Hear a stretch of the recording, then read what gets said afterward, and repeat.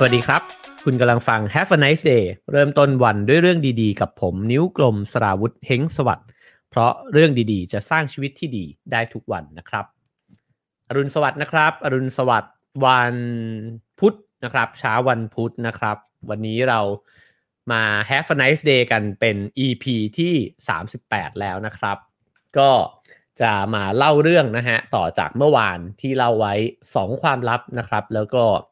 วันนี้ก็น่าจะมาเก็บให้ครบทั้ง5ความลับนะครับซึ่งคิดว่าเดี๋ยวจะดูนะฮะว่าเวลาเนี่ยพอไหมนะฮะถ้าไม่พอเราก็จะต่อกันในวันพรุ่งนี้อีกครั้งหนึ่งนะครับก็เช่นเคยนะครับวันนี้ก่อนจะเข้าสู่เนื้อหาก็ขอขอบคุณนะครับผู้สนับสนุนรายการของเรานะครับก็คือซีวิตนั่นเองนะฮะเริ่มต้นวันด้วยสิ่งดีๆกับซีวิตนะครับเครื่องดื่มวิตามินซีสูง2เท่าดื่มทุกเช้าเติมวิตามินซีให้ร่างกายกันนะครับก็ขอบคุณซีวิตมาณที่นี้ด้วยนะครับขอบคุณครับผมเอาละครับเดี๋ยวเราจะค่อยๆไล่เรียงกันไปนะครับเมื่อวานนี้เราพูดคุยกันนะครับจากเนื้อหาในหนังสือเล่มนี้นะครับก็คือ The 5 Secrets You Must Discover Before You Die นะครับ5ความลับ5ข้อที่คุณต้องค้นให้พบก่อนตายนะครับผู้เขียนคือดร.จอห์นไอโซนะฮะแล้วก็ผู้แปลฉบับภาษาไทยเนี่ยคือคุณอรวรรณอบรมนะฮะอะไรติดหรือเปล่า โอเคครับผมจริงๆแล้วเนื้อหาในหนังสือเล่มนี้เนี่ยเคยทำเป็นสารคดีด้วยนะครับแล้วก็ได้รางวัล The Independent Publisher Book Award นะฮะก็คือตอนที่เป็นหนังสือก็ได้รางวัลนะครับเท้าความสักนิดหนึ่งสำหรับคนที่อาจจะไม่ได้ฟังเมื่อวานนี้นะครับคือหนังสือเล่มนี้เนี่ยเกิดขึ้นจากความคิดของผู้เขียนดร.จอห์นไอโซเนี่ยนะฮะที่เขาคิดขึ้นมาว่ามันน่าจะดีถ้าเกิดว่าเราได้เรียนรู้จากผู้คนที่ใช้ชีวิตมายาวนานกว่าเรานะครับแล้วเขาก็เลยทำการสัมภาษณ์นะฮะคนที่มีอายุตั้งแต่60ปีขึ้นไปนะครับก็ตั้งแต่60 70 ขออภัยครับบางคนก็80ปีเลยนะฮะแล้วก็มีการเก็บตัวอย่างเนี่ยโดยเริ่มต้นนะฮะจากการที่ลองบอกกับผู้คนให้ส่งรายชื่อคนสูงวัยนะครับที่คิดว่าเขาเนี่ยเข้าใจชีวิตแล้วก็มีชีวิตที่มีความสุขนะฮะมาให้นะครับจำนวนเนี่ยถึง10,000กว่ารายชื่อด้วยกันสุดท้ายค่อยๆผ่านกระบวนการนะครับแล้วก็คัดสรรมานะครับจนกระทั่งเหลือ200กว่าคนการคัดสรรเนี่ยก็มีการลองสัมภาษณ์กันดูก่อนนะครับแล้วก็พอรู้ว่าคนนี้เป็นคนที่น่าคุยด้วยเนี่ยก็คัดมาจนกระทั่งเหลือเข้มข้นเลยนะฮะ200กว่าคนแล้วก็ได้บทเรียนชีวิตเนี่ยมาเยอะมากทีนี้เนี่ยผู้เขียนเองเนี่ยก็ลองรวบรวมนะครับว่าบทเรียนชีวิตที่บรรดาคุณปู่คุณย่าคุณตาคุณยายทั้งหลายเนี่ยได้บอกให้ฟังเนี่ยนะครับมีแก่นแกนทั้งหมดเนี่ยประมาณสักกี่อย่างด้วยกันนะครับซึ่ง ขออภัยครับซึ่งเขาก็สรุปออกมานะครับว่ามันมีอยู่5ข้อด้วยกันนะครับเมื่อวานนี้เนี่ยเราเล่าไปแล้ว2ข้อนะครับหลายๆคนก็คงจะได้ฟังไปแล้วถ้าใครที่เพิ่งเข้ามาแล้วยังไม่ได้ฟังนะครับก็สามารถย้อนกลับไปฟังได้ใน YouTube Have a nice day นะครับ2ข้อแรกเนี่ยข้อ1เนี่ยเขาบอกว่าให้ใช้ชีวิตอย่างซื่อสัตย์กับตัวเองนะครับนั่นก็คือว่าถ้าเกิดว่าคุณมีความเชื่ออะไรเนี่ยก็ให้คุณทำในสิ่งนั้นเพราะว่าคุณจะไม่มาเสียใจในภายหลังนะครับซึ่งก็ลิงก์กันกับข้อ2บอกว่าให้ใช้ชีวิตโดยที่เมื่อคุณมองกลับไปตอนที่คุณแก่แล้วเนี่ยคุณไม่รู้สึกเสียดายนะครับก็หมายความว่าในช่วงเวลาที่ต้องตัดสินใจเนี่ยให้ลองตัดสินใจเลือกนะครับไม่ใช่เลือกจากความกลัวว่าจะล้มเหลวแต่ให้ตัดสินใจเลือกว่าสิ่งนี้เนี่ยมันมีคุณค่าจริงๆแล้วก็ประเมินความเสี่ยงมันนะครับแล้วก็ถ้าเกิดว่าเห็นว่าความเสี่ยงนั้นมันไม่ได้ถึงขั้นอันตรายจนกระทั่งต้องพังพินาศนะครับหรือว่าเสี่ยงต่อชีวิตเนี่ยมันก็คู่ควรที่จะทำเพราะว่าจริงๆแล้วชีวิตมันไม่ได้ยืนยาวมากมายอะไรนะฮะแล้วก็เราอาจจะเกิดมาเพื่อที่จะทำบางสิ่งบางอย่างเนี่ยแหละที่เห็นว่ามันมีคุณค่านะครับไม่อย่างนั้นเนี่ยเวลาที่เรานั่งอยู่บนเก้าอี้โยกนะฮะตอนอายุสัก 70เนี่ยมองกลับไปเราจะรู้สึกว่า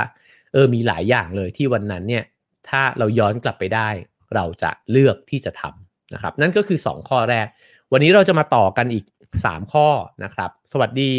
เพื่อนๆทาง Clubhouse ด้วยนะครับเพื่อนๆพี่ๆทาง Clubhouse นะครับโอเคครับเราจะมาต่อ3ข้อที่เหลือกันนะครับอย่างที่บอกไปว่าเราจะดูเวลานะฮะถ้าเกิดว่า ถ้าเกิดว่าสามารถที่จะเล่าได้ครบก็จะเล่าให้ครบนะฮะแต่ว่าถ้าไม่ครบพรุ่งนี้ก็จะต่ออีกวันนะฮะผมก็อาจจะไม่ได้พยายามที่จะเร่งรีบให้มันจะต้องกระชับจบภายในวันนี้นะครับเพราะว่าบางเรื่องมันก็มีรายละเอียดที่ผมคิดว่าพอเล่าแล้วมันก็น่าจะเห็นภาพได้ชัดขึ้นนะฮะโอเคครับมาต่อข้อที่3นะครับข้อที่3เนี่ยเขาจั่วหัวมาว่า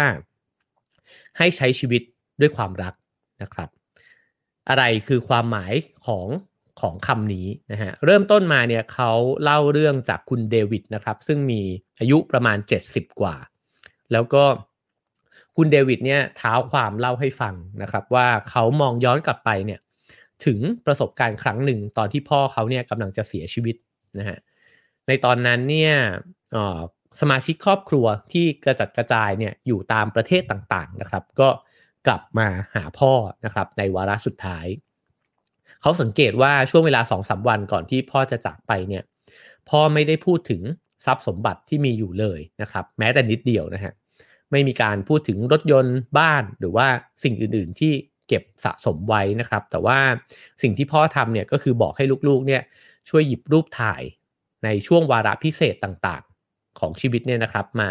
เรียงรายอยู่รอบๆตัวนะครับแล้วก็หยิบขึ้นมาดูทีละรูปนะฮะรูปถ่ายตั้งแต่สมัยวัยเด็กรูปตอนแต่งงานตอนวันเกิดนะครับแล้วก็การท่องเที่ยวของตัวเองแล้วก็คนในครอบครัวนะครับพ่อเนี่ยใช้เวลากับการดูรูปเหล่านั้นในวันท้ายๆนะครับแล้วก็ใช้เวลาที่จะได้อยู่กับลูกๆที่กลับมาที่บ้านนะฮะเดวิดก็เลยสรุปนะฮะตามความเข้าใจของเขาในวัย70กว่าเนี่ยว่าในบั้นปลายชีวิตเนี่ยยามที่เราเหลือเวลาน้อยมากเนี่ยนะฮะความรักเนี่ยเป็นสิ่งเดียวที่เราใส่ใจแล้วก็ให้คุณค่านะครับ ซึ่งหนังสือเล่มนี้เนี่ยเขาก็บอกว่าถ้าเราลองมองดูชีวิตตัวเองดีๆนะฮะเราจะพบว่าความรักเนี่ยเป็นปัจจัยใหญ่มากเลยที่ก่อให้เกิดความสุขแล้วก็ในทางกลับกันก็เช่นกันความรักก็เป็นปัจจัยใหญ่เช่นกันที่ทำให้เราเกิดความทุกข์นะครับนั่นหมายความว่าถ้าเกิดว่าเราดูแลคนที่เรารักได้ค่อนข้างดีเราก็มักจะมีความสุขในชีวิตนะครับแต่ถ้าเกิดว่าเราผิดใจกันเรามีความสัมพันธ์ที่ไม่ดีต่อกันนะฮะก็จะเป็นพาร์ทใหญ่ของชีวิตอีกเช่นกันนะครับที่รู้สึกว่ายังไม่ค่อยมีความสุขนะฮะทีนี้เนี่ยมันก็ไม่ง่ายหรอกที่คนเราจะมีความสัมพันธ์ที่ดีต่อกันนะครับผมว่ากระทั่งคนในครอบครัวเองเนี่ยอย่างที่ตอนนั้นเราคุยกันเรื่องพี่น้องนะครับว่าเกิดมาลำดับที่เท่าไหร่เนี่ยจะมีลักษณะบุคลิกเป็นยังไงนะครับตอนนั้นหลายๆคนก็แชร์กันเข้ามาว่าระหว่างพี่กับน้องเองเนี่ยมันก็มีความรู้สึกน้อยใจความรู้สึกแข่งขันกันนะครับกับพ่อกับแม่กับเพื่อนก็เช่นกันนะฮะไม่ง่ายกับแฟนสามีภรรยาไม่ง่ายเลยนะฮะแต่ว่าคนที่ผ่านชีวิตมาเยอะแล้วเนี่ยพอไปถึงวันหนึ่งเนี่ยเขามองย้อนกลับมาเนี่ยเขาบอกว่ามันมีสิ่งหนึ่งที่เป็นแง่มุมของความรักนั่นก็คือเราไม่สามารถที่จะคาดหวังได้อะว่าอีกคนเขาจะกระทำยังไงกับเรานะครับแต่ว่าเราเนี่ยอยู่ในสถานะที่เลือกกระทำได้นะครับว่าเราเนี่ยจะเลือกเป็นคนที่จะปฏิบัติกับคนอื่นด้วยความรักหรือเปล่านะฮะเขาบอกว่าความรักในชีวิตเราเนี่ยมันมี3มิติด้วยกันอันที่1ก็คือเลือกที่จะรักตัวเองนะครับอันนี้ก็สำคัญมากเลยแล้วก็หลายคนก็หลงลืมข้อนี้ไปนะครับแล้วก็อาจจะโบยตีตัวเองเยอะโทษตัวเองบ่อยนะครับแล้วก็มีความรู้สึกผิดกับตัวเองหรือกระทั่งความรู้สึกว่าตัวเองไม่เก่งพอนะครับความรู้สึกนี้เนี่ยเกิดขึ้นอยู่บ่อยๆโดยเฉพาะ ในยุคสมัยนี้นะครับเราจะได้ยินบ่อยมากเลยฉะนั้นข้อ1เนี่ยก็อาจจะต้องรักตัวเองให้เป็นก่อนนะครับข้อ2เนี่ยเขาก็บอกว่า มันก็คือการเลือกปฏิบัตินะฮะกับคนที่อยู่ใกล้ชิดเรานะครับก็ครอบครัวมิตรสหายนะฮะว่าเราเลือกที่จะ คือเขาอาจจะกระทำบางอย่างกับเรามาที่ไม่ถูกใจก็ได้นะครับแต่ว่าเราเลือกที่จะให้ความรักเขาหรือเปล่านะครับและท้ายที่สุดเนี่ยก็คือเลือกที่จะรักในเวลาที่มีปฏิสัมพันธ์กับผู้คนนะฮะก็คือว่าใช้ช่วงเวลาที่อยู่ร่วมกันนั้นเนี่ยด้วยความรักนะครับผมเนี่ยจากข้อ2เนี่ยที่บอกว่าเลือกปฏิบัติกับคนที่อยู่รอบๆตัวเราเนี่ยนะฮะผมก็คิดว่าถ้าเป็นตอนที่เป็นวัยรุ่นแล้วก็เป็นหนุ่มผมไม่ค่อยเข้าใจสิ่งนี้นะครับแล้วผมก็คิดว่าถ้าเกิดว่าคนที่เขาปฏิบัติกับเรามาแบบไหนเนี่ยผมก็จะปฏิบัติต่อไปในลักษณะแบบนั้นคือถ้าเสียงดังมาผมก็เสียงดังกลับนะครับผมเคยแบบกรี๊ดแล้วก็ตะโกนใส่แม่ตอนวัยรุ่นนะครับนึกย้อนกลับไปทีไรก็รู้สึกว่ามันเป็นโมเมนต์ที่จดจำมากๆแล้วก็รู้สึกเสียใจที่ทำแบบนั้นนะฮะแต่ว่าพอโตขึ้นมาเนี่ยผมว่าประมาณสัก20กว่า25 27 28แถวๆนี้เนี่ยมันมีความรู้สึกหนึ่งที่เกิดขึ้นแล้วก็ส่วนหนึ่งเนี่ยน่าจะได้มาจากตอนที่ไม่แน่ใจว่าตอนเรียนม.ปลายหรือว่าเรียนมหาวิทยาลัยนะครับมันมีค่ายครั้งหนึ่งที่เขาเรียกว่าค่ายผู้นำนะครับแล้วเขาก็จับไปร่วมทำกิจกรรมนะฮะแล้วก็มีวิดีโอให้ดูเรื่องหนึ่งผมจำเรื่องรายละเอียดทั้งหมดไม่ได้นะครับแต่จำได้ว่าในเรื่องนั้นเนี่ยตัวละครหลักของเรื่องเนี่ยเขาทำให้พ่อแม่เนี่ยเสียใจร้องไห้มากๆนะฮะแต่ว่าเรื่องราวนั้นเนี่ยมันกระแทกใจมากเลยแล้วก็เหมือน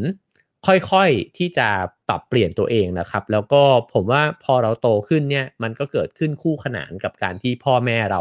ค่อยๆแก่ลงด้วยนะฮะ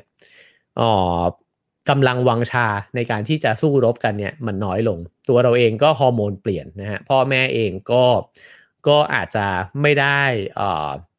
มีอารมณ์พลุ่งพล่านเหมือนสมัยที่ท่านเป็นหนุ่มเป็นสาวเหมือนเดิมนะครับผมก็มีความรู้สึกหนึ่งว่าเมื่อถึงวัยหนึ่งเนี่ยก็จะรู้สึกว่าถ้าพ่อแม่ทำอะไรมาเนี่ยก็จะยอมเขาคือไม่เห็นด้วย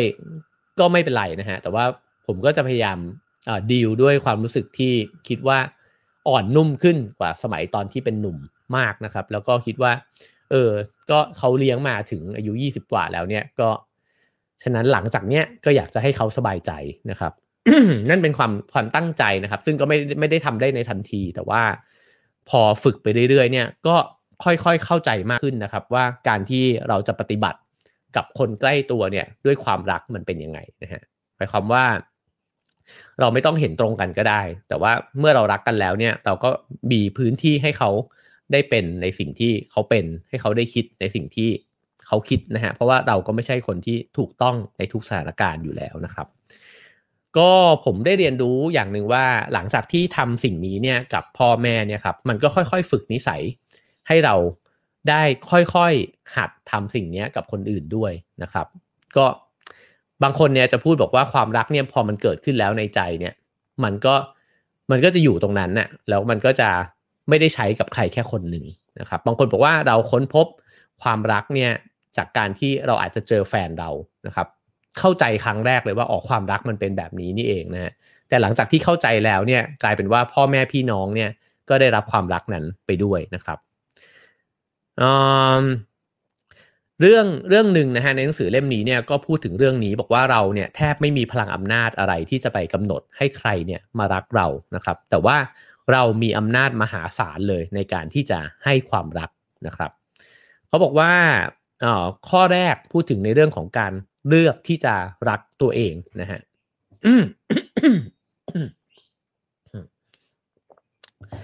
การรักตัวเองเนี่ยถ้าพูดเป็นภาพให้เห็นชัดเจนผมว่าเราจะเห็นเลยว่าเรารักตัวเองหรือไม่รักนะฮะเขาบอกว่าวันหนึ่งเนี่ยมนุษย์เนี่ยเกิดความคิดขึ้นในหัวสมองเนี่ยนะฮะประมาณ 45,000 ถึง 55,000 ความคิดต่อวันนะครับในระหว่างที่เราดำเนินชีวิตเนี่ยระหว่างที่เรากำลังฟัง Have a nice day อยู่เนี่ยนะฮะเราก็เกิดความคิดขึ้นมากมายเต็มไปหมดนะครับ1วันเนี่ย 40,000 ถึง 50,000 ความคิดเลยนะฮะทีนี้ความคิดเหล่านี้มันเกิดขึ้นจากอะไรมันก็เกิดขึ้นจากสิ่งที่เราใส่ลงไปใช่ไหมครับเราอ่านข่าวอะไร เราคุยกับใครนะครับแล้วก็เรามีอารมณ์แบบไหนเนี่ยไหลเข้ามาอยู่ในตัวเรานะครับเราไถ IG ดู IG ของใครนะฮะเราเปิดหน้าฟีด Facebook เนี่ยแล้วเราอ่านอะไรลงไปบ้างสิ่งเหล่านี้เนี่ยล้วนแล้วแต่ มีผลต่อความคิดเราทั้งนั้นนะครับเพราะฉะนั้นเนี่ยในหนังสือเล่มนี้เขาก็เลยบอกว่าการเลือกที่จะใส่อะไรลงไปในความคิดของตัวเราเองเนี่ยมันก็เป็นสิ่งที่จะบอกกับเราได้ว่าเรารักตัวเองหรือเปล่าถ้าเราเลือกแต่ใส่สารพิษลงไปนะครับมันก็ไม่แปลกที่เราจะกลายเป็นคนที่ค่อยๆรู้สึกแย่นะฮะอาจจะรู้สึกแย่กับตัวเองรู้สึกแย่กับโลกใบนี้นะฮะรู้สึกแย่กับคนอื่นนะครับซึ่งสุดท้ายมันก็จะวนมาที่ความเครียดนะครับวนมาที่สมองที่มีนิสัยของการคิดลบนะฮะเวลาเราพูดถึงการคิดลบเนี่ยมันไม่ได้หมายความว่าเราไม่สามารถใส่ปัญหาหรือว่าเรื่องราวที่เป็นเชิงวิพากษ์วิจารณ์เนี่ยลงไปในสมองนะฮะผมไม่ได้คิดว่าเราจะต้องตัดทุกสิ่งทุกอย่างแล้วก็อ่านธรรมะอย่างเดียวหรือว่าคุณเปิดดูแต่รูปดอกไม้ผมคิดว่าไม่ใช่แบบนั้นนะฮะแต่มันคือการที่เราตระหนักหรือเปล่าว่าเนื้อหาที่กำลังใส่เข้าไปในตัวเนี่ยเรารู้ตัวหรือเปล่าว่ากำลังจะใช้มันไปกับอะไรนะครับแต่ว่าถ้าเกิดว่าเราไม่รู้ตัวเลยเนี่ย ก็มีผลมีสิทธิ์มากๆเลยที่เราจะตกเป็นทาสของสิ่งที่เราอ่านนะครับแล้วก็เราจะตกเป็นทาสของอารมณ์ของผู้คนที่เข้ามาปะทะกับเรานะฮะนั่นหมายความว่าเราก็ดำเนินชีวิตเนี่ยไปตามปกตินะฮะแต่ว่าตระหนักว่าสิ่งที่กำลังใส่ลงไปเนี่ยมันเป็นยังไงนะครับซึ่งสิ่งเหล่านี้เนี่ยจริงๆมันก็รวมถึงผู้คนรอบๆตัวด้วยนะครับผมว่าเราก็จะเจอเพื่อนนะฮะที่เวลาเจอกันแล้วเรารู้สึกว่าอยู่ด้วยแล้วสบายใจบางคนเนี่ยแม้ว่าวันที่เรารู้สึกแย่มากๆเลยอ่ะเขาก็ยังหาเรื่องดีๆของเราเจอนะฮะหรือว่าเขาก็เวลาที่เราบ่นความทุกข์อะไรให้เขาฟังเนี่ยเขาก็จะพลิกมุมให้เห็นว่าเอ้ยจริงๆแล้วอย่างน้อยเธอก็ยังเข้มแข็งนะที่แบบว่าวันนี้ยังแบบยืนหยัดแล้วก็เล่าเรื่องราวให้ฉันฟังได้อะไรแบบนี้นะฮะคนแบบนี้เนี่ยก็จะเพิ่มพลังให้กับเราใช่ไหมครับสิ่งเหล่านี้เนี่ยรอบๆตัวทั้งหมดเนี่ยมันก็คือการที่เลือกนะฮะว่าเราจะรักตัวเองหรือเปล่าซึ่งเขาก็บอกว่าคุณเลือกได้ว่าคุณจะปลูกวัชพืชหรือคุณจะปลูกดอกไม้นะครับในแต่ละวันเนี่ยมันก็คือการสะสมเมล็ดพันธุ์เหล่านั้นนั่นเองนะฮะทีนี้มาถึงเรื่องของการเลือกให้ความสำคัญกับความรักบ้างนะครับความสุขที่เขาผู้เขียนเนี่ยสัมภาษณ์ผู้สูงวัยเนี่ยเยอะมากใช่ไหมฮะแล้วเขาก็ถามคำถามหนึ่งกับทุกๆคนนะครับว่าความสุขที่สุดของพวกคุณเนี่ยคืออะไรนะฮะคำตอบที่ได้มาเกือบร้อยทั้งร้อยเนี่ยตอบบอกว่าเป็นเรื่องของคู่สมรสนะฮะบุตรหลานพ่อแม่นะครับแล้วก็มิตรสหายนั่นหมายความว่ามันก็คล้ายๆกับงานวิจัยหนึ่งใช่ไหมฮะที่มีชื่อเสียงมากเลยที่เขาบอกว่าทำมายาวนานมากนะฮะเก็บตัวอย่างจากผู้คนมากมายเลยเนี่ยว่าพอไปถึงบั้นปลายชีวิตแล้วเนี่ยคุณสรุปว่าสิ่งสำคัญที่สุดในเรื่องความสุขในชีวิตเนี่ยคืออะไรคำตอบก็คือเรื่องความสัมพันธ์นะครับอันนี้เนี่ยตรงกันเลยว่าความสัมพันธ์เนี่ยเป็นสิ่งสำคัญมากที่จะทำให้คนคนหนึ่งเนี่ยมีความสุขนะครับแล้วก็ในทางตรงกันข้ามก็คือความสัมพันธ์ที่ไม่ดีเนี่ยก็ทำให้ตัวเองมีความสุขลดน้อยลงด้วยเช่นกันนะฮะในหนังสือเล่มนี้เล่าถึงคุณเคนนะครับซึ่งก็เป็นช่างตัดผมมาตอนนี้ก็เป็นช่างตัดผมวัยชราละนะฮะเขาทำงานตัดผมในชุมชนเล็กๆชุมชนหนึ่งนะครับแล้วก็ตัดผมเนี่ยมายาวนานถึง42ปีผมว่านี้น่าสนใจมากเลยนะฮะการที่คนหนึ่งเนี่ยทำอาชีพหนึ่งในพื้นที่เดิมมายาวนานช่างตัดผมที่ตัดผมให้ผมในซอยที่บ้านเนี่ยนะครับวันนั้นเขาก็ถามผมขึ้นมาว่าเราตัดผมกันมากี่ปีแล้วนะฮะแล้วก็ผมจำได้ว่าผมตัดกับเขาตั้งแต่ย้ายบ้านมาที่นี่เลยนะฮะนั่นแปลว่าผมตัดผมกับเขามา10 ปีได้แล้วนะฮะซึ่งมันก็ทำให้ได้รู้จักกันแล้วก็พูดคุยกันเนี่ยเยอะมากนะฮะเขาบอกว่าช่างตัดผมเนี่ยคุณเคนเนี่ยเขาบอกว่าช่างตัดผมก็เหมือนกับบาทหลวงคือเวลาคนมานั่งลงเนี่ยก็จะบ่นเรื่องราวในชีวิตนะฮะทะเลาะกับเมียมาก็บ่นนะฮะหรือว่าช่วงนี้นี่กิจการค้าเป็นยังไงนะฮะก็จะเล่าให้ฟังเขาก็จะมีความรู้สึกว่าตัวเขาเองเนี่ยเหมือนเป็นภาชนะที่เอาไว้รองรับความทุกข์ของผู้คนนะครับหรือว่าความสุขก็ด้วยนะฮะแล้วก็เขาก็เลยได้เรียนรู้ผ่านเรื่องราวของผู้คนเยอะนะครับแล้วก็เขาตั้งข้อสังเกตว่า คนที่มีความรักในชีวิตเนี่ยคือคนที่มีงานที่มีจุดหมายนะครับแล้วก็งานที่มีจุดหมายนั้นเนี่ยจะทำให้คนคนนั้นเนี่ยมีความสุขนั่นหมายความว่าพอเขารักในสิ่งที่ตัวเองทำนะฮะแล้วก็รู้ว่าตัวเองกำลังจะทำสิ่งนั้นเนี่ยไปเพื่ออะไรเนี่ยเขามักจะเจอว่าลูกค้าแบบเนี้ยเป็นคนที่มีความสุขนะครับแต่ตัวเขาเองเนี่ยก็ได้เรียนรู้ว่า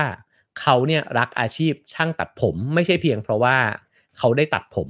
นะฮะหรือว่าได้ตังค์แต่เขาชอบที่ว่าพอได้ตัดผมไปเนี่ยมันได้คุยกับคนอื่นด้วยแล้วเขาเห็นคนอื่นเนี่ยออกไปแล้วแฮปปี้อ่ะไม่ได้เพียงแค่ว่าได้ผมทรงใหม่กลับไปนะฮะแต่ว่ามันรู้สึกว่าได้แลกเปลี่ยนกันในช่วงเวลาสั้นๆนะครับนั่นเป็นสิ่งที่ทำให้เขารักในอาชีพที่เขาทำและนั่นก็เป็นสิ่งที่ทำให้ตัวเขาเองเนี่ยก็มีความสุขด้วยเช่นกันนะครับสิ่งที่คุณเคนพยายามชี้ให้เห็นก็คือว่าอาชีพของเขาเนี่ยมันมีสิ่งหนึ่งนะฮะที่นอกเหนือไปจากแค่กิจกรรมของวิชาชีพที่ตัวเองทำนั่นก็คือปฏิสัมพันธ์ที่เกิดขึ้นนะครับระหว่างที่ทำงานนั้นด้วยผมไม่แน่ใจว่าเวลาที่มีหนังสือบางเล่มเนี่ยบอกว่าการทำงานในองค์กรนะครับในออฟฟิศสมัยใหม่เนี่ยมันตัดขาดจากการที่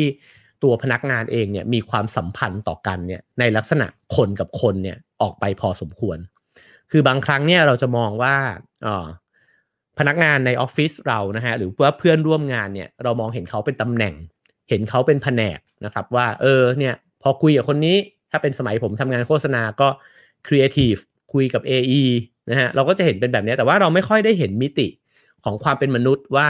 จริงๆแล้วคนเนี้ยช่วงนี้เขามีปัญหาอะไรในชีวิตหรือเปล่านะครับพ่อแม่เขาสุขภาพแข็งแรงไหมนะฮะถ้าใครได้ไถ่ถามเรื่องเหล่านี้กันนี่ก็ถือว่าเป็นเพื่อนร่วมงานที่สนิทสนมนะครับแล้วก็น่ารักเลยนะฮะแต่ว่าโดยส่วนใหญ่เนี่ยเรามักจะเข้าออฟฟิศไปแล้วก็ตั้งหน้าตั้งตาทำงานเขาก็เลยบอกว่ามันไม่แปลกที่เราจะมีความรู้สึกว่าเราสนิทกับเพื่อนสมัยมัธยมแล้วก็มหาวิทยาลัยเพราะว่าตอนนั้นเนี่ยมันเหมือนคบกันในฐานะของมนุษย์กับมนุษย์นะ คือมันยังไม่มีตำแหน่งนะครับแล้วก็ไม่มีแผนกหน้าที่การงานในนามบัตรแบบนั้นเนี่ยพอเป็นออฟฟิศเนี่ยเรากลับจะสนิทกันในแง่ของความเป็นคนกับคนเนี่ยน้อยลงนะฮะฉะนั้นเนี่ยคุณเคนก็เลยบอกว่าเขารักอาชีพนี้มากเพราะว่ามันทำให้เขาได้เจอผู้คนนะฮะ ก็ความลับข้อนี้ก็เลยสรุปออกมานะฮะบอกว่าจงให้ความสำคัญกับผู้คนนะครับแล้วก็เปิดโอกาสที่จะสร้างมิตรภาพอันแน่นแฟ้นนะฮะเพราะว่ายิ่งคุณรู้สึกผูกสัมพันธ์กับผู้คนมากขึ้นเท่าไหร่เนี่ยคุณก็จะรู้สึกอบอุ่นใจนะฮะในชีวิตเนี่ยมากขึ้นเท่านั้นซึ่งจริงมันเป็นความรู้สึกที่ขาดหายไปพอสมควรนะครับกับโลกสมัยใหม่แล้วก็วิถีชีวิตเมืองถ้าเราย้อนกลับไปดูสังคมโบราณนะฮะไม่ว่าตั้งแต่ยุคไหนสมัยไหนเนี่ยอย่างน้อยเนี่ยผู้คนก็กลมเกลียวกันมากกว่าที่เป็นอยู่ในยุคปัจจุบันนะครับแล้วก็คุณเคนก็บอกอีกนะฮะว่าเวลาที่เราปฏิสัมพันธ์กับผู้คนก็อาจจะลองถามตัวเองดูนะครับว่าเรากำลังปฏิบัติกับคนคนนั้นเนี่ยด้วยความรู้สึกที่เป็นความรักอยู่หรือเปล่าก็คือความปรารถนาดีให้กันและกันนั่นเองนะฮะ ผมก็เลยรู้สึกว่าจริงๆไม่ใช่แค่อาชีพช่างตัดผมนะฮะผมพบว่าหลายคนที่ใช้ชีวิตเป็นรูทีนซึ่งจริงพวกเราส่วนใหญ่ก็ใช้ชีวิตเป็นรูทีนอยู่แล้วนะครับหลายคนเนี่ยก็สีกับวินมอเตอร์ไซค์ที่ขึ้นเข้าซอยออฟฟิศเนี่ยทุกวันนะฮะหรือเข้าซอยบ้านตัวเองเนี่ยทุกวันบางคนก็สีกับพนักงานร้านกาแฟใช่ไหมครับคือพอเจอหน้ากันเนี่ยรู้เลยพี่คนนี้นี่ลาเต้ร้อนแน่ๆนะฮะความผูกพันในลักษณะแบบนี้เนี่ยก็สำคัญเช่นกันนะครับแล้วก็โดยส่วนใหญ่เนี่ยเรามักจะไม่ค่อยมันก็บางคนก็ไม่ได้ใส่ใจนะครับแล้วก็ไม่ค่อยจะมีความสัมพันธ์ในลักษณะนี้นะครับนั่นทำให้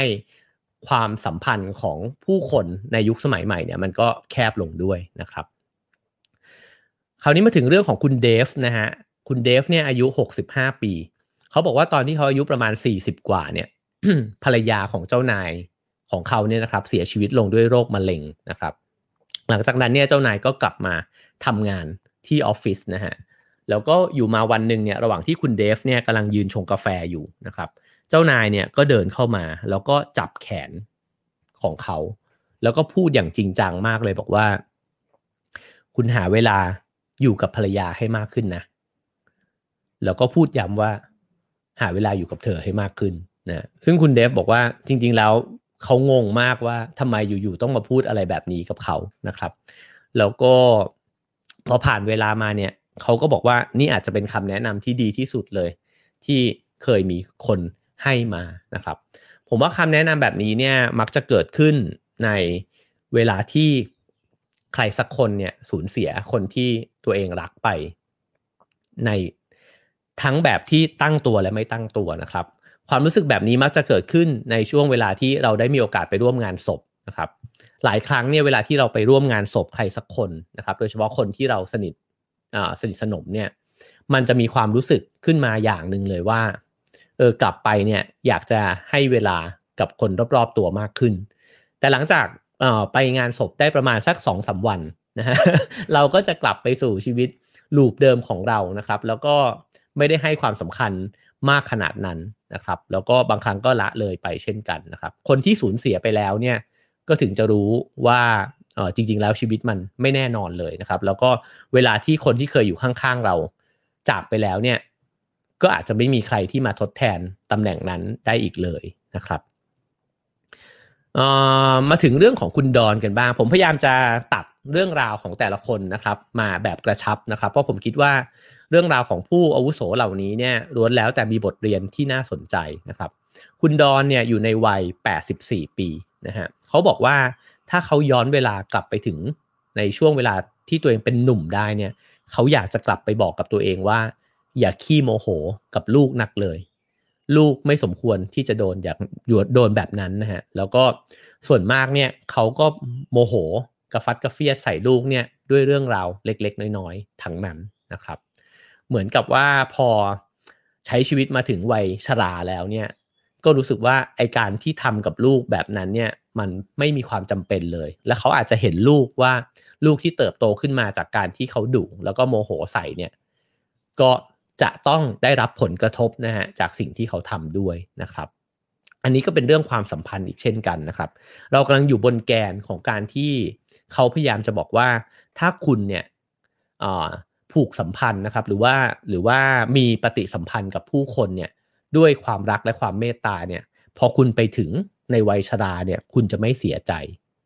ผมว่าอันนี้เป็นเรื่องราวที่มันดูเป็น common sense มากๆนะครับแต่ว่าเราก็ละเลยสิ่งนี้อยู่เสมอแล้วก็ไม่แปลกนะครับที่เราใช้ชีวิตไปถึงวันนึงแล้วเรามองย้อนกลับไปเนี่ยเรารู้สึกว่าเสียดายเพื่อนคนนั้นว่ะถ้าตอนนั้นเราพูดกับมันดีๆอ่ะป่านเนี้ยน่าจะยังคบกันอยู่นะครับผมว่าสิ่งเหล่านี้เกิดขึ้นอยู่เรื่อยๆจริงๆนะฮะคราวนี้มาถึงเรื่องของคุณจรนะครับวัย93ปีนะครับคุณจรเนี่ยบอกว่าเขาเนี่ยมีความสุขที่สุดเนี่ยก็คือเรื่องของการที่ได้แต่งงานนะครับกับภรรยาคนนี้นะครับแล้วเขาก็บอกเคล็ดลับให้กับหลานๆฟังว่าเวลาที่เขาจะโกรธเมียเนี่ยนะฮะเขาจะถามตัวเองว่าสิ่งที่เขากำลังจะโกรธเนี่ยก็คือไอต้นตอของความโกรธในครั้งนั้นเนี่ยมันสำคัญมากกว่าความสัมพันธ์ของเราหรือเปล่าเช่นสมมุติเมียทำแจกันแตกนะฮะแจกันใบโปรดเลยที่คุณจรเนี่ยเขาชอบนะฮะเขาก็จะถามขึ้นมาว่าไอ้แจกันเนี่ยมันสำคัญกว่าความสัมพันธ์ของเราจริงๆไหมวะแล้วถ้าคำตอบมันคือไม่เนี่ยมันก็ไม่มีเหตุผลที่จะต้องโกรธขนาดนั้นนะครับก็อาจจะตักเตือนกันก็ได้ว่าเฮ้ยคราวหน้าคุณก็ระวังหน่อยนะครับแต่ว่ามันไม่ถึงขั้นจะต้องแบบว่าโกรธจนกระทั่งมันกลายเป็นแผลในใจของภรรยาตัวเองนะฮะซึ่งเขาบอกว่าทุกครั้งที่เขาตอบมาตลอดชีวิตจนกระทั่งถึงอายุ93ปีเนี่ยเขาตอบว่ามันไม่เคยมีสิ่งไหนที่มันสำคัญไปกว่าความสัมพันธ์เลยนะครับคือผมว่านี้ก็จริงนะฮะจริงๆแล้วเนี่ยในชีวิตเราเนี่ยในความสัมพันธ์เนี่ยมันมีใครสักคนทำอะไรผิดพลาดเสมอนะครับผมจำได้เลยว่าตอนออกรถมาใหม่คันนึงเนี่ยหลังจากออกมาได้2วันผมยังไม่ค่อยได้ขับเลยนะครับแฟนผมก็ขับไปนาบกับเสาไฟฟ้านะครับแล้วก็ยุบไปประมาณข้างหน้าเนี่ยยุบไปแบบ มหึมามากเลยนะครับแต่ก็ก็รู้สึกว่าพอเราโตขึ้นมาแล้วเราก็แน่นอนนะฮะหงุดหงิดแล้วแต่มันไม่มีความโกรธอ่ะมันมีความรู้สึกเสียดายนะครับก็ไม่ได้ทะเลาะอะไรกันแล้วก็บอกว่าคราวหน้าก็ระวังหน่อยแล้วกันนะฮะก็คิดว่าสิ่งที่คุณจรบอกเนี่ยน่าสนใจถ้าสิ่งที่แฟนเราเพื่อนเรานะครับพ่อแม่เราหรือว่าลูกเราเนี่ยกระทำเนี่ยมันอาจจะเป็นความผิดพลาดที่ใหญ่หรือเราอาจจะรู้สึกแย่นะฮะแต่ว่าถามว่ามันสำคัญมากกว่าความสัมพันธ์ของเราไหมเนี่ยผมว่าก็ยากมากเลยนะฮะที่จะหาว่าอะไรที่มันสำคัญกว่านะครับ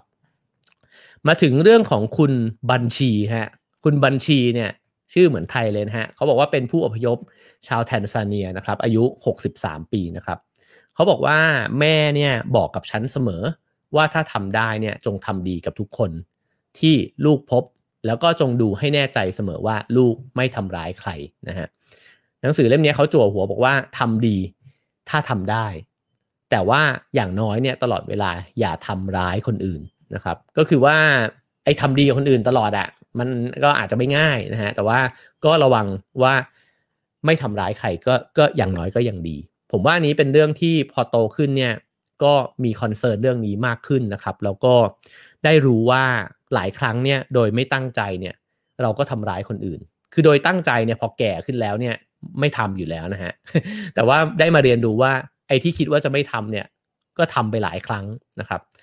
เพราะว่าจริงๆคำพูดเราเนี่ยมันเป็นมีดที่แหลมมากนะครับแล้วก็เวลาที่มันบาดลงไปในใจคนเนี่ยมันมันมีแผลลึกแล้วก็บางครั้งเนี่ยยาวนานมากนะฮะได้เรียนรู้สิ่งนี้เนี่ยจากการเข้าเวิร์กช็อปหลายครั้งนะครับแล้วก็เวลาที่ผู้คนเนี่ยแลกเปลี่ยนประสบการณ์ความทุกข์เนี่ยหลายคนเนี่ยเล่าให้ฟังว่ามันเกิดขึ้นจากเพียงแค่คำพูดของแม่คำพูดเดียวเลยฮะแล้วมันก็ฝังใจเขาแล้วก็ทำให้เขาคิดกับตัวเองในเชิงลบแบบนั้นเนี่ยไปตลอดชีวิตนะฮะบางครั้งเกิดขึ้นจากคำพูดของพี่ชายของเพื่อนของคนรักนะครับซึ่งเราไม่มีวันรู้เลยนะครับว่าคำพูดที่เราหย่อนออกไปกลางอากาศเนี่ยมันจะไปสร้างปฏิกิริยาแบบนี้เกิดขึ้นกับคนที่อยู่ตรงหน้าเราในวันไหนนะฮะ ฉะนั้นเนี่ยไอ้บางครั้งการพูดเล่นเนี่ยมันแล้วก็บอกว่าเฮ้ยอย่าไปคิดมากผมว่านี้เนี่ยเป็นการที่เราเอาแต่ใจตัวเองมากๆเลยนะฮะเวลาที่เราพูดอะไรไปแล้วบอกเฮ้ยเรื่องแค่นี้โอ้คิดมากนะแต่เราไม่ได้เป็นคนคนนั้นเราไม่ได้มีชีวิตมาแบบเขานะครับแล้วก็เราไม่มีวันรู้เลยว่ามันกระทบใจเขารุนแรงแค่ไหนฉะนั้นเนี่ยคำเตือนของคุณแม่ของคุณบัญชีก็เลยสำคัญนะฮะว่าก็ระวังให้มากว่าคุณกำลังใช้ชีวิตวันนี้เพื่อไปแล้วไปทำร้ายจิตใจใครอยู่หรือเปล่านะครับผมได้เรียนรู้ผ่าน เวิร์กช็อปเรื่องความสัมพันธ์นะครับแล้วก็ผมเป็นคนที่ชอบแซวเพื่อนที่ที่มันยังโสดอยู่นะฮะแล้วก็ชอบหาคู่ให้มันอะไรแบบเนี้ยแล้วก็พอได้เข้าไปซึ่งเราคิดว่าเราสนิทกันมากแล้วก็เราสามารถที่จะเล่นอะไรแบบนี้กันได้นะครับแน่นอนก็ไม่ไปเล่นสุ่ม4สุ่ม5อยู่แล้วนะฮะแต่ว่าพอมีคนออกมาแชร์เนี่ยเขาบอกว่าเวลาเพื่อนที่ทำแบบนี้กับเขาอะเขารู้สึกว่าเพื่อนเนี่ยมาทำให้เขารู้สึกด้อยนะฮะแล้วก็รู้สึกว่าแย่กับตัวเองที่เขาไม่มีแฟนทั้งที่จริงถ้าเกิดก็เขาใช้ชีวิตปกติไปเนี่ยก็ไม่ได้รู้สึกถึงไอ้ประเด็นเนี้ยมากมายอะไรนะครับแล้วเขาอาจจะรู้สึกโอเคด้วยซ้ำไม่มีแฟนก็ไม่ได้เป็นไรนี่หว่านะฮะแต่พอเพื่อนไปแซวเขาเยอะไปล้อเขาเยอะเนี่ยมันกลายเป็นแผลในใจนะครับตอนนั้นเนี่ยหลังจากที่ผมได้ยินการแชร์เรื่องนี้ผมก็กลับไปบอกเพื่อนเลยว่าเฮ้ยขอโทษว่ะไม่เคยรู้เลยว่ามันมีความรู้สึกแบบนี้ด้วยนะฮะแล้วก็หลังจากนั้นผมก็ไม่เคยแซวเขาเรื่องนี้อีกเลยนะครับเพราะฉะนั้นเนี่ยสิ่งที่ต้องการจะเล่าให้ฟังก็คือว่าความไม่รู้ของเราแล้วก็ความไม่ตั้งใจและไม่ระวังของเรานะครับบางทีมันส่งผลกระทบกับคนอื่นเยอะเหมือนกันนะฮะ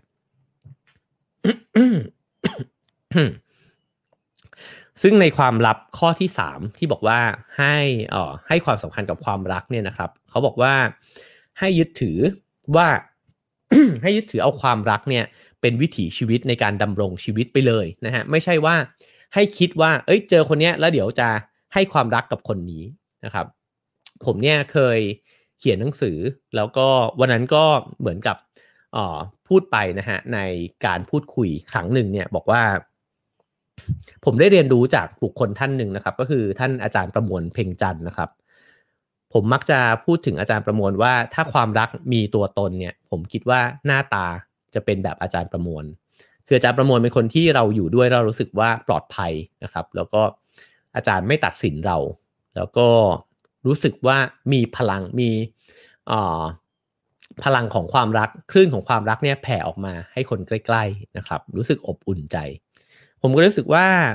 สิ่งที่ได้เรียนรู้จากอาจารย์ประมวลเนี่ยคือเราไม่ใช่การให้ความรักคนอื่นนะแต่เราควรจะเป็นความรักไปเลยอ่ะคือคำว่าเป็นความรักมันเหมือนกับว่าเราไม่คิดร้ายกับใครเราไปอยู่ตรงไหนเนี่ยเราก็อยู่แล้วมันไม่ไปสร้างความขัดแย้งอะไรแบบนี้นะครับซึ่งแน่นอนว่าผมยังไม่ได้เป็นนะฮะแต่ว่าผมเห็นอาจารย์แล้วก็ได้แรงบันดาลใจในการที่จะฝึกฝนตัวเองที่จะให้เป็นแบบนั้นเพราะผมคิดว่าพอเป็นแบบนั้นแล้วเนี่ยหนึ่งก็คือเราจะไม่สร้างบาดแผลใหม่ให้คนอื่นสองก็คือเราจะมีอำนาจพิเศษนะฮะพลังพิเศษในการเยียวยาบาดแผลคนอื่นได้ด้วยนะครับผมเชื่อว่าคนที่เป็นความรักเนี่ยเวลาเราอยู่ใกล้เนี่ยถ้าเรามีแผลอะไรในใจมีเรื่องทุกข์ร้อนในใจนะครับแล้วเราได้อยู่ใกล้ๆคนที่เขาเป็นความรักอะเราจะบอกเล่าเรื่องราวนั้นเนี่ยกับเขาได้แล้วแผลในใจเนี่ยมันก็ค่อยๆสมานนะฮะ มาถึงเรื่องนี้นะฮะซึ่งก็น่าจะเชื่อมโยงกับสิ่งที่เมื่อกี้ผมพูดไปนะครับผู้เขียนเนี่ยเล่าให้ฟังว่าครั้งหนึ่งเนี่ยเขาเคยได้พบกับหญิงสาวคนหนึ่งนะฮะอายุประมาณสัก20ปลายๆนะครับแล้วก็เธอเล่าให้ฟังนะครับว่าครั้งหนึ่งเนี่ยพ่อแม่ของเธอเนี่ยเดินทางไปเยี่ยมเธอนะครับที่เมืองหนึ่งแล้วก็มาส่งพ่อแม่ขึ้นเครื่องบินที่สนามบินถัดจากนั้นเนี่ยทั้งสองก็ขึ้นเครื่องบินไปนะครับแล้วก็ในวันเดียวกันนั้นเองเนี่ยคุณพ่อเนี่ยโทรศัพท์กลับมาหาผู้หญิงคนนี้นะฮะแล้วก็บอกว่ามีข่าวร้ายข่าวหนึ่งที่จะมาแจ้งนะครับนั่นก็คือว่าระหว่างทางเนี่ยคุณแม่เนี่ยหัวใจวายบนเครื่องบินนะครับก็แน่นอนนะฮะเป็นเรื่องที่เศร้าโศกเสียใจมากผู้หญิงคนนี้เนี่ยก็เลยรีบมุ่งหน้ากลับบ้านนะครับเพื่อที่จะเข้าสู่พิธีศพของคุณแม่นะครับระหว่างเธอเดินเข้าไปในพิธีศพเนี่ยก็มีญาติมิตรแล้วก็คนรู้จักมากมายนะครับที่มาร่วม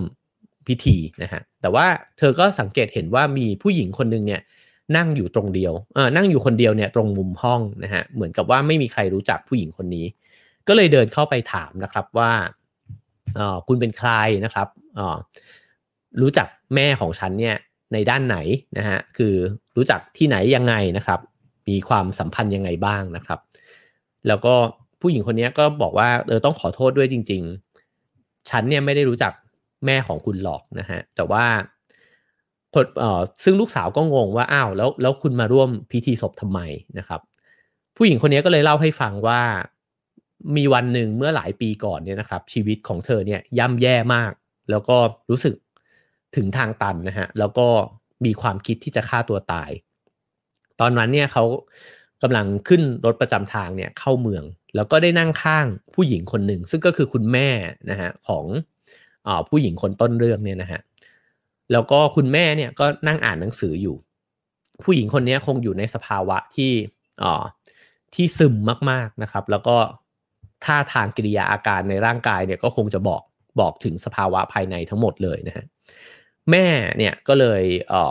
วางหนังสือลงนะครับแล้วก็หันมาหาผู้หญิงคนนี้แล้วก็บอกว่าฉันคิดว่า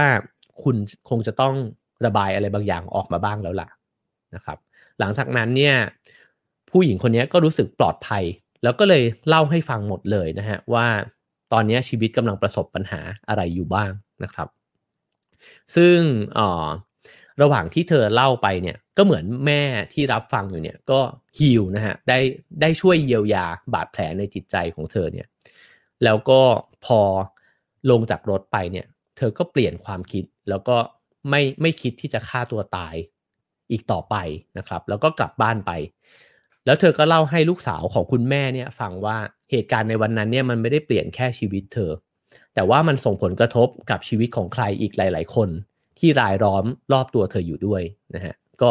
ผู้คนทั้งหลายในครอบครัวเนี่ยที่ไม่ต้องสูญเสียเธอไปนะครับซึ่งเธอก็บอกว่าแล้วลูกสาวก็เลยถามว่าอ้าวแล้วรู้ได้ยังไงนะฮะเธอก็บอกว่าเธอเห็นรูปของคุณแม่เนี่ยในหนังสือพิมพ์ นะครับแล้วก็เลยรู้ว่าผู้หญิงคนนี้เสียชีวิตนะครับก็เลยอยากจะมาร่วมงานศพเพราะว่า20นาทีบนรถประจำทางนั้นเนี่ยมันช่วยชีวิตฉันไว้จริงๆนะครับซึ่งเรื่องราวนี้เนี่ยต้องการจะบอกอะไรนะฮะเขาเล่ามาเนี่ยเขาต้องการจะบอกว่าเวลาที่เราพูดจาดีกับใครสักคนหนึ่งนะครับหรือว่าเวลาที่เราเป็น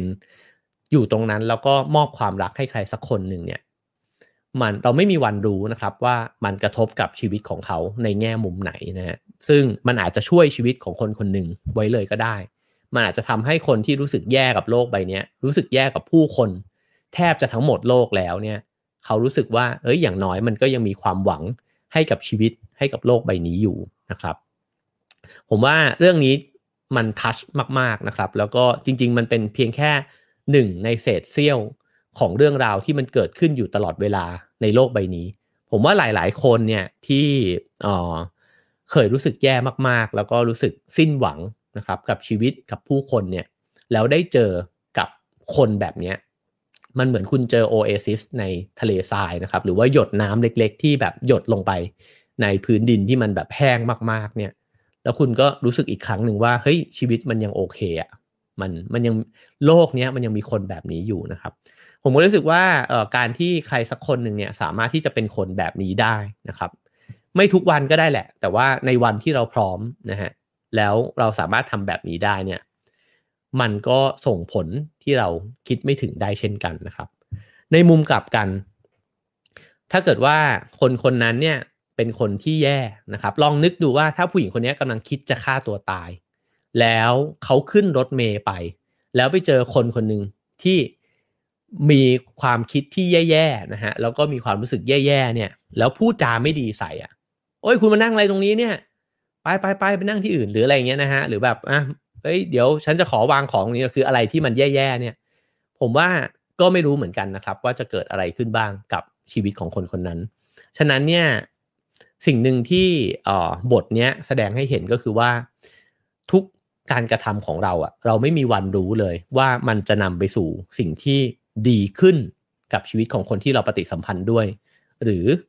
แย่ลงนะฮะเพราะฉะนั้นถ้าเราตระหนักอยู่แบบนี้อยู่เสมอเนี่ยเราจะรู้สึกว่าการออกจากบ้านไปวันนี้ มันโอเคนะฮะโอเคครับนั่นก็คือความลับข้อที่3นะฮะนั่นก็คือว่าจงใช้ชีวิตด้วยการที่จะให้ความรักกับคนอื่นมันอาจจะดูหวานจ๋อยมากเลยก็ได้นะครับแต่ผมเชื่อในสิ่งนี้มากขึ้นเรื่อยๆเช่นกันผมเชื่อว่ามันไม่ได้ดีกับคนอื่นเพราะ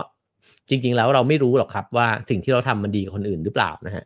แต่แล้วก็มันก็ไม่ได้ดีตอนที่เราแก่ชราไปแล้วก็มองย้อนกลับมาแล้วรู้สึกว่าโอ้มีผู้คนรักเรามากมายเหลือเกินนะครับแต่ผมว่ามันดีในทุกช่วงเวลาที่เราทำสิ่งนั้นเพราะเราจะรู้สึกว่าวันนี้การตื่นขึ้นมาแล้วก็ออกไป1ก็คือมันไม่ไปทำร้ายใครเพิ่มขึ้น2ก็คือว่ามันอาจจะทำให้คนคนหนึ่งยิ้มออกมาได้สักนิดหนึ่งก็ยังดีนะครับ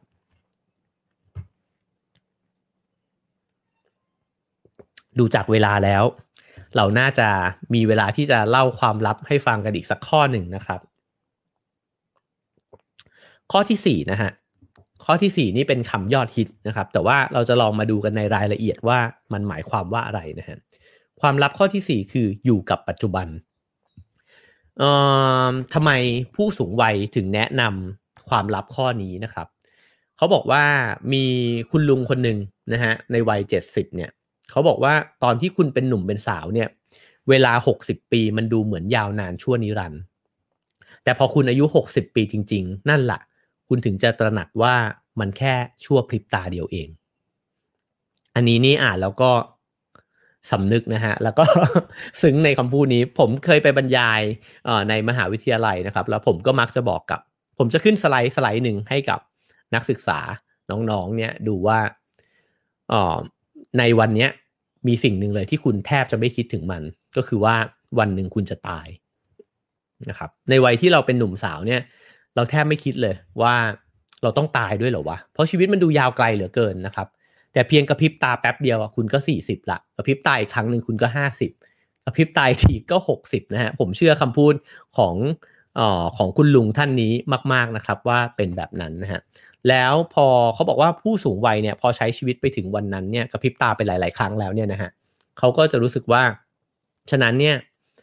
เรื่องราวในแต่ละวันน่ะมันจึงเป็นของขวัญอันประเสริฐมากๆอ่ะ เพราะพอคุณไปอยู่ณจุดนั้นคุณไม่รู้ละว่าวันไหนที่คุณตื่นมาเนี่ยมันจะเป็นวันสุดท้ายนะครับซึ่งสำหรับผมเองผมมองว่าไม่เกี่ยวกับอายุด้วยนะฮะจริงๆแล้วเราตายได้ทุกวันอยู่แล้วนะครับฉะนั้นผู้คนเหล่านี้เนี่ยก็เลยมองย้อนกลับไปในอดีตเพื่อที่จะเศร้าโศกเสียใจเนี่ยน้อยลงแล้วมองไปในอนาคตเพื่อที่จะคาดหวังกับมันน้อยลงเช่นกันนะครับมีหนังสืออีกเล่มหนึ่งที่ผมตั้งใจว่าจะเอามาเล่านะครับคือ Chasing the Daylight นะฮะซึ่งเป็นเรื่องราวของ CEO ท่านหนึ่งซึ่งทำงานหนักมากแล้วก็เป็นมะเร็งนะฮะแล้วก็ได้ปัญญาเนี่ยจากการล้มป่วยครั้งนั้นเนี่ยมากมายเลยนะฮะไว้จะหยิบมาเล่าสู่กันฟังนะครับที่พูดขึ้นมาก็เพราะว่าในหนังสือเล่มนั้นเนี่ยก็มีบทเรียนหนึ่งที่เป็นบทเรียนนี้เช่นกันนะครับเขาบอกว่าหลังจากที่เขารู้ตัวเองว่าจะอยู่ในโลกใบนี้เนี่ยได้อีกไม่กี่เดือนแล้วก็จนกระทั่งหดแคบลงมาเหลือแค่ไม่กี่วันนะครับสิ่งที่เขารู้เลยว่ามันเป็นความสุขของชีวิตเนี่ยคือการมีความสุขกับปัจจุบันตอนนี้นะฮะเพราะถ้าคิดไปถึงจุดสิ้นสุดเนี่ยมันก็เป็นทุกข์นะครับแต่จริงๆแล้วกาแฟที่ตั้งอยู่ตรงหน้าเราตอนนี้มันอร่อยมากนะฮะขนมที่วางอยู่ตรงหน้าเนี่ยเฮ้ยมันเป็นขนมที่เราโคตรอยากกินเลยคนที่เราคุยอยู่ตรงหน้าเนี่ยเป็นคนที่ดีจังเลยที่เราได้ใช้เวลาร่วมกันตรงนี้นะครับถ้าเป็นแบบนั้นเนี่ยเราจะเห็นของขวัญของชีวิตเนี่ยมากขึ้นนะครับแล้วก็เห็นว่ามันไม่ได้แย่ขนาดนั้นมันมีเรื่องอะไรดีๆในปัจจุบันมากมายเต็มไปหมดนะฮะมีนักปรัชญาชาวโรมันนะฮะชื่อเซเนกานะครับเขาบอกว่าเราควรมองแต่ละวันเนี่ย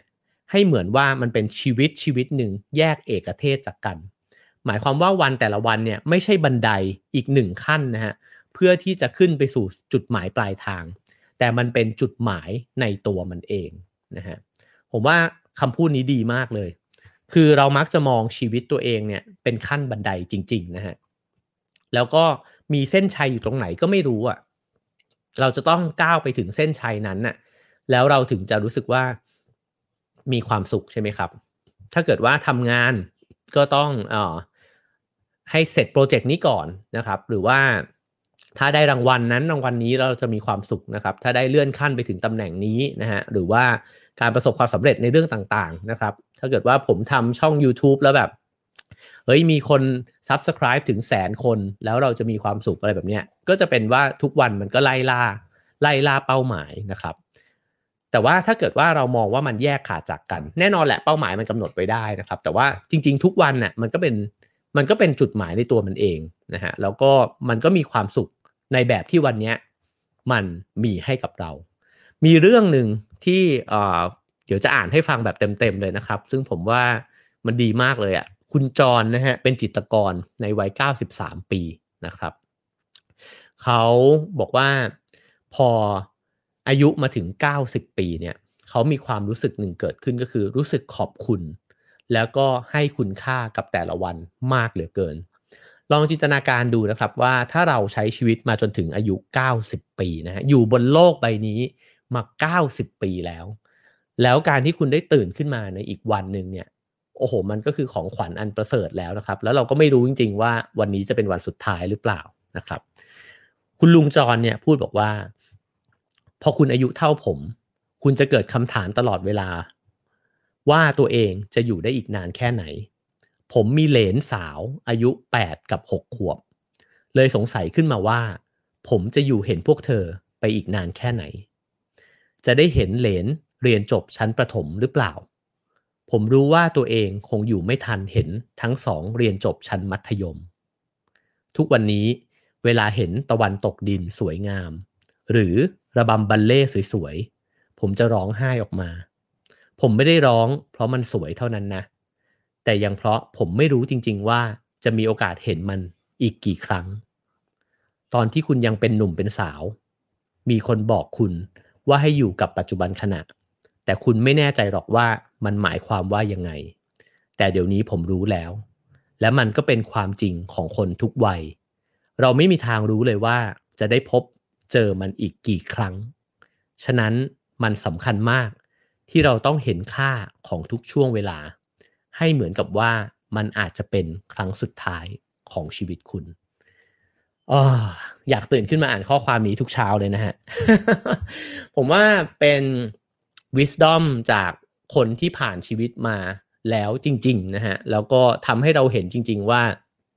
ช่วงเวลาที่มันสวยงามในชีวิตเนี่ย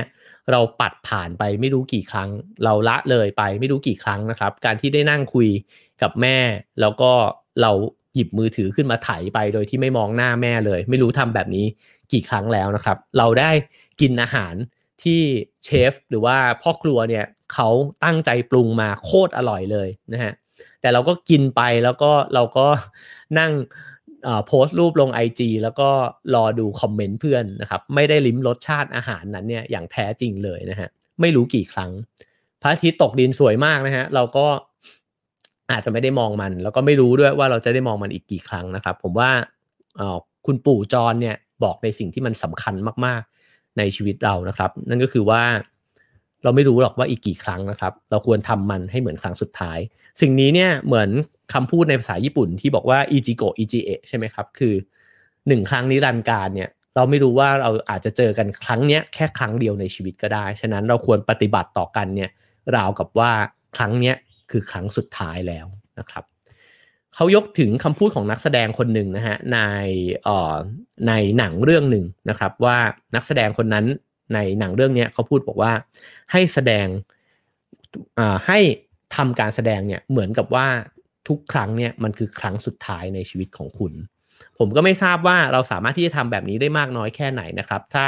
ผมเขียนหนังสือให้รู้สึกว่าเหมือนมันเป็นเล่มสุดท้ายในชีวิตผมจะเขียนมันด้วยความรู้สึกที่ต่างไปหรือเปล่านะครับถ้าผมจัด Have a nice day ด้วยความรู้สึกว่านี่อาจจะเป็นตอนสุดท้ายของชีวิตแล้วก็ได้นะครับเราจะเตรียมตัว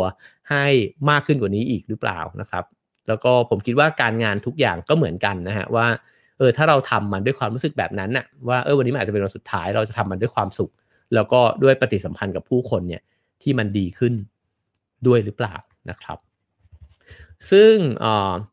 การอยู่กับปัจจุบันเนี่ยพอพูดแบบคุณลุงจรนะครับเราจะเห็นมิติหนึ่งว่ามันไม่ใช่มิติของแค่การอยู่กับปัจจุบันในลักษณะของธรรมะแบบที่เราคุ้นเคยกันเท่านั้นนะครับแต่ว่ามันคือการใช้ชีวิตเนี่ยด้วยความรู้สึกของการสำนึกขอบคุณพอเราอยู่กับปัจจุบันจริงๆอ่ะเราจะละเอียดขึ้นแล้วพอเราละเอียดขึ้นเราจะเห็นคุณค่าของสิ่งนั้นมากขึ้นจริงๆนะครับคือกาแฟแก้วเดิมเนี่ยดื่มตอนที่มีสติกับไม่มีสติเนี่ยความอร่อยต่างกันมากแล้วก็เวลาที่มันอร่อยเนี่ยมันรู้สึกว่าขอบคุณมากเลยว่ะที่มันมีกาแฟแก้วนี้อยู่หรือว่าขอบคุณที่คุณชงกาแฟแก้วนี้มาให้ผมนะครับเพราะฉะนั้นเนี่ยเมื่ออยู่กับปัจจุบันแบบเต็มเปี่ยมเนี่ยเราจึงรู้สึกขอบคุณสิ่งนั้นนะครับเมื่ออยู่กับคนคนนี้แล้วเราคุยกันแล้วเราแบบอยู่กับช่วงเวลานั้นจริงๆอ่ะผมเป็นบ่อยนะครับเวลาที่เจอเพื่อนแล้วเราใช้เวลาร่วมกัน 2-3 ชั่วโมงแล้วเราวางมือถือไว้เลยเนี่ยกลับบ้านไปมันรู้สึกแบบทำไมวันนี้มันมีความสุขจังเลยนะฮะแล้วก็รู้สึกดีที่มีพวกมันน่ะดีจังเลยที่พวกเรายังคบกันอยู่อะนะฮะซึ่งผมว่าไอความรู้สึกแบบนี้เกิดขึ้นบ่อยๆหนังสือหลายๆเล่มที่อ่านอย่างมีสมาธิมากๆผมจะรู้สึกขอบคุณคนเขียนมากเลยที่แบบดีจังเลยอะที่คุณเขียนหนังสือเล่มนี้ขึ้นมานะครับเพราะฉะนั้นความรู้สึกสำนึกขอบคุณแบบนี้เนี่ยมันเกิดขึ้นมากน้อยแค่ไหนในชีวิตประจำวันของเรานะครับผมว่าเราลองทบทวนดูได้ซึ่งสิ่งนี้เนี่ยมันนำมาซึ่งความอิ่มเอมความสุขสมหวังนะครับ ซึ่งคนที่เขาแก่แล้วหลายๆคนเนี่ยเขาก็บอกว่าความชรามันทำให้เขามีสำนึกขอบคุณแบบนี้มากขึ้นเพราะเขารู้ว่าเขาอาจจะมีโอกาสที่จะได้สัมผัสกับสิ่งเหล่านี้อีกไม่นานแล้วนะฮะผมจะอ่านวรรคนี้ให้ฟังเป็นการปิดท้ายแล้วกันนะครับเพราะเขาบอกว่าการสัมภาษณ์ผู้คนที่อาวุโสหลายๆคนนะครับมีหลายๆเรื่องมีประโยคหลายๆประโยคนะครับที่พูดขึ้นมาแล้วก็ตรงกันนะครับนั่นก็คือเคล็ดลับของความสุขนั่นเองนะฮะพวกเขาเนี่ยผ่านการเรียนรู้มาว่านะฮะในแต่ละวันเนี่ยสิ่งเดียวที่เราทำได้ก็คือทำให้ดีที่สุดนะครับแต่ละวันเราสามารถตื่นขึ้นมา และเลือกมองว่าชีวิตเนี่ยเป็นของขวัญและเต็มที่กับวันนั้นนะครับ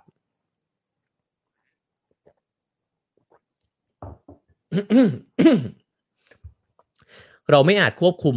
ผลลัพธ์ขั้นสุดท้ายได้เสมอไปแต่เราสามารถควบคุมปฏิกิริยาตอบสนองของตนเองได้นะครับนี่ก็เป็นสิ่งที่ผู้สูงวัยต่างรู้กันนะฮะว่าเราควบคุมเรื่องร้ายดีในชีวิตไม่ได้แต่เราควบคุมปฏิกิริยาของเราเนี่ยได้ดีขึ้นเรื่อยๆนะครับตอนเด็กๆเราอาจจะโต้ตอบทันทีพอโตขึ้นเรื่อยๆเราก็จะควบคุมปฏิกิริยาของเราได้มากขึ้นนะฮะแต่ละวันเราสามารถทุ่มเททุกอย่างที่มีให้แก่วันนั้นสามารถเลือกใช้ชีวิตอย่างเต็มที่และเลือกมองชีวิตว่าเป็นพรหรือของขวัญได้นะครับในแต่ละวันเราสามารถฝึกจิตใจมิให้จมอยู่กับความเสียใจในอดีตหรือกังวลถึงอนาคตแต่ให้คงอยู่กับปัจจุบันขณะได้นะครับแต่ละวันเราสามารถขอบคุณต่อสิ่งที่เกิดขึ้นในวันนั้นทั้งยังสามารถเลือกที่จะไม่ตัดสินชีวิตตนเองแบบขณะต่อขณะนะครับว่าฉันสำเร็จล้มเหลวสุขหรือทุกข์อยู่นะฮะไม่ตัดสินตัวเองในช่วงนั้นนะฮะเพียงแค่เลือกที่จะใช้ชีวิตต่อไปนะครับซึ่งเขาบอกว่าเมื่อไหร่ก็ตามที่จิตใจของเราเนี่ยล่องลอยไปนะครับถึงความเสียใจเมื่อวานนี้หรือในอดีตนะฮะหรือว่าเฝ้ากังวลถึงอนาคตที่มันยังไม่เกิดขึ้นนะครับก็ให้พาใจตัวเองเนี่ยกลับมาอยู่กับปัจจุบันขณะอย่างนุ่มนวลนะครับแล้วก็ลองดูว่าตรงหน้าเราเนี่ยมีอะไรอยู่บ้างนะครับเราอาจจะเห็นต้นไม้ที่สวยมากอยู่ตรงหน้าเราอาจจะเห็นผีเสื้อตัวหนึ่งก็ได้นะที่บินมาเราอาจจะเห็นว่าอาหารที่อยู่ตรงหน้ามันอร่อยมากนะครับเห็นว่าคนที่อยู่ตรงหน้าเนี่ยเขามีปรารถนาดีกับเรานะครับกลับมาอยู่กับตรงนั้นแล้วก็นึกถึงคุณลุงจรเข้าไว้นะครับว่าในวัยที่กำลังจะเข้า94ปีแล้วเนี่ยเขาทำสิ่งนี้นะครับว่าเมื่อหมดวันเนี่ยคุณลุงจรก็จะระลึกถึงสิ่งดีๆที่เกิดขึ้นในวันนี้นะครับไม่ว่าสิ่งนั้นเนี่ยจะเล็กน้อยแค่ไหนก็ตามมันดีมากแล้วอะที่ชีวิตวันนี้ผ่านไปอีกวันแล้วก็มีเรื่องดีๆเกิดขึ้นนะครับจากนั้นเนี่ยก็ขอแค่พรุ่งนี้เนี่ยได้ตื่นลืมตาขึ้นมาอีกวันเพื่อที่จะได้พบกับสิ่งดีๆที่กำลังจะเจอนะครับ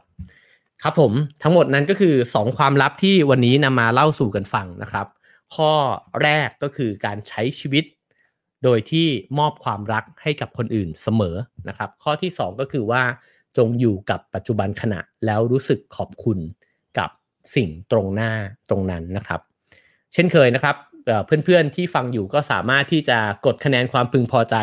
ของท่านได้นะครับถ้าเกิดว่าชอบแล้วก็รู้สึกว่าวันนี้มีประโยชน์นะฮะก็สามารถให้5คะแนนได้แล้วก็4 3 2 1ลดหลั่นกันลงไปนะครับทั้งหมดนั้นคือเนื้อหาของ Have a Nice Day นะครับวันนี้ผมเล่าแล้วผมก็รู้สึกอินเหมือนกันนะฮะหลายอันก็รู้สึกกระทบใจตัวเองด้วยนะฮะอ่านมาก็แบบนึงเล่าสู่กันฟังก็รู้สึกอีกแบบนึงนะครับ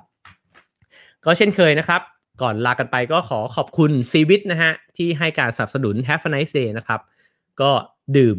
ซีวิตเพื่อเติมวิตามินซีนะครับเสริมภูมิคุ้มกันวิตามินซีเนี่ยก็ช่วยป้องกันหวัดด้วยนะครับซีวิตเป็นแบรนด์คุณภาพที่พัฒนาจากประเทศญี่ปุ่นนะครับขอบคุณซีวิตในทุกเช้าเลยนะฮะขอบคุณทุกคนมากๆนะครับที่อยู่ร่วมกันมาเป็นเพื่อนกันในเช้าวันนี้นะฮะพรุ่งนี้เรา